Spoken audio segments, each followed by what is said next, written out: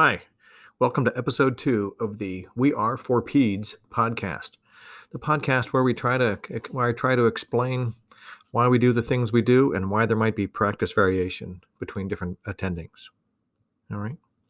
Boy, after such a controversial episode last time, I'm going to tone it down a little bit, go a little bit more mainstream. Okay. Let's talk fever in the 0 to 28 day old. Right.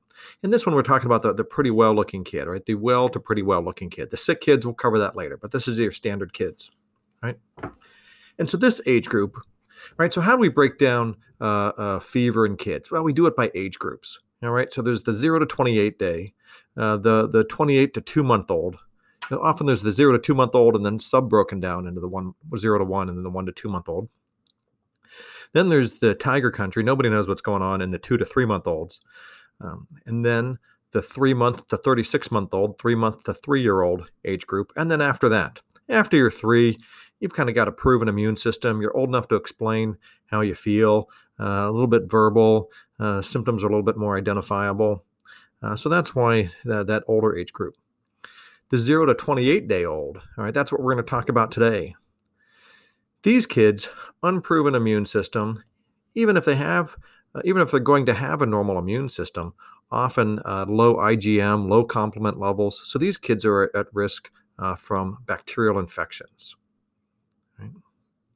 And so this is a particularly high risk. The whole 0 to 2-month-old age group we talk about being high risk, but it's even higher in the 0 to 1-month-old. And the kids are right, they do less. You can't tell they can't tell us how they feel. It's hard to examine them.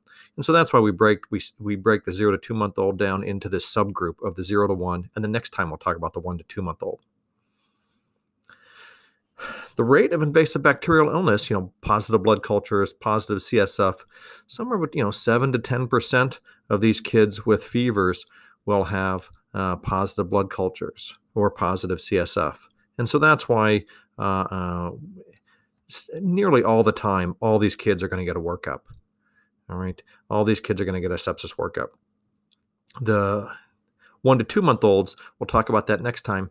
Maybe not all the time, but this group, nearly always. Sometimes there's a confounder. Oh yeah, you use some weird test strip on their forehead, and that's why we thought they had a fever. We looked at them and they thought they had a fever.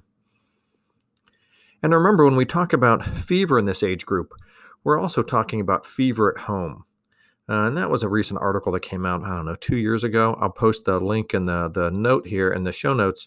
But the Journal of Pediatrics article saying that kids parents report fever at home but did not have a fever in the emergency department have about a 50% chance of having reduction compared to baseline of bacterial infections. So if we say that a 10-day-old, 10% chance of having positive blood cultures, positive CSF cultures, if they have a fever in the emergency department, if they have a fever at home and no fever in the ED, probably about a 5% chance.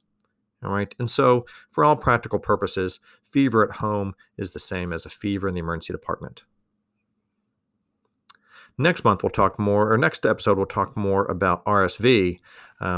Again, kids who are RSV positive can still have positive bacterial cultures, blood, urine, CSF. Again, not as high a rate, but those are RSV positive or RVP positive, any of those respiratory viruses. And so having a positive RVP does not exclude the chance that you have positive bacterial cultures. And so that's why we may do viral testing for cohorting, which room they go in upstairs, but it doesn't really change the management.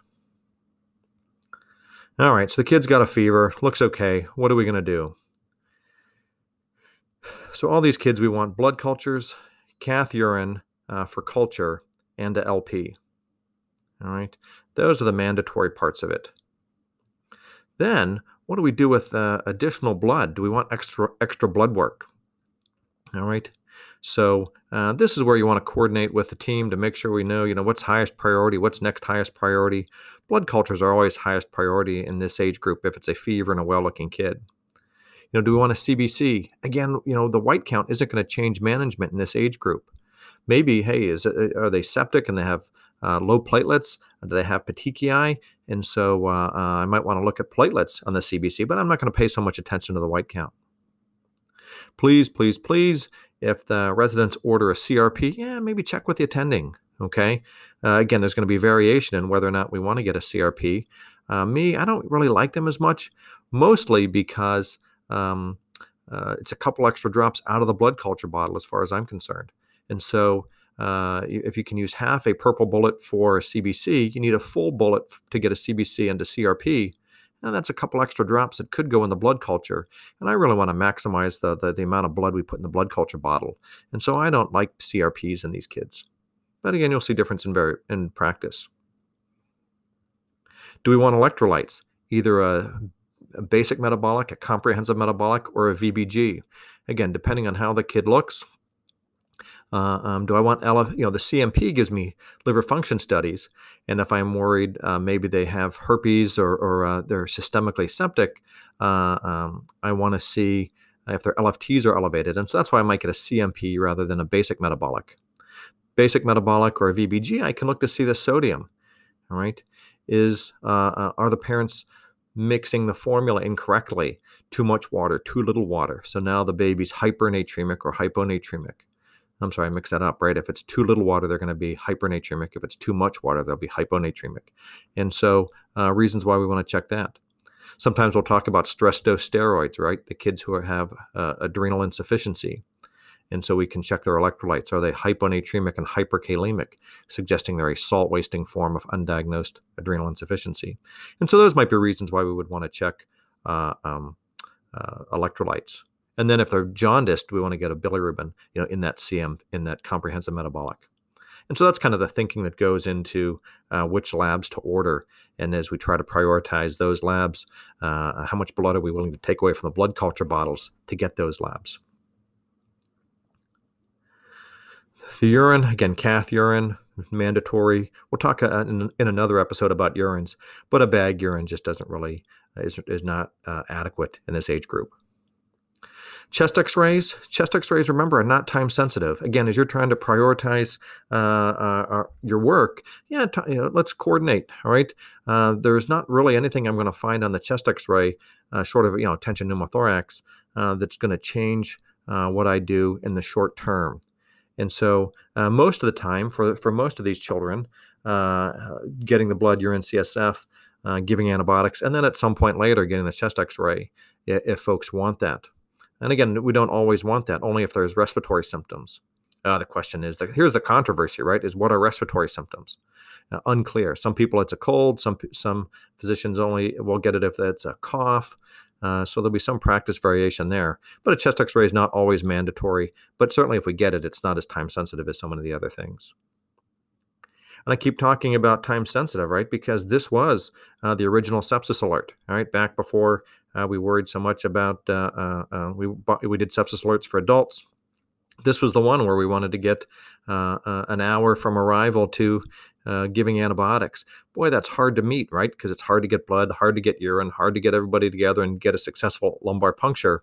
But the goal is, an hour from arrival to completion of diagnostic studies and giving antibiotics. Very hard to do. And I'm not sure I can't remember a time when I've done it in less than an hour, but that's, we want to stay up tempo with it. Again, I mentioned antibiotics. So what antibiotics do we use? In this age group, it's nearly uniformly ampicillin and gentamicin. All right. Why not ceftriaxone? So there's some controversy that there's some thought that in the infants that it can displace bilirubin from albumin. So increasing bilirubin levels, does it increase the risk of kernicterus? You can get some biliary sludging, things like that. And so full course of ceftriaxone would not be appropriate in this age group. But again, if you're working somewhere, the kid's sick, I can't find anything else, you have all I have is ceftriaxone, then go ahead and give them some of that. But normally ampicillin and gentamicin. Again, some places will start to go cefotaxime or cefepime because they're seeing more staph that's resistant. But here, we're not there yet, and so that's why we stick with amp and gent. Classically given IV rather, not IM, but it can be given IM. right? So here's a kid that, yeah, we lost the IV trying to get the blood cultures. We got blood cultures, but then we can talk about giving it IM. And then acyclovir. That's not as time sensitive. Again, to us who work in the emergency department, where time sensitive is measured in seconds and parts of seconds, we don't consider it time sensitive.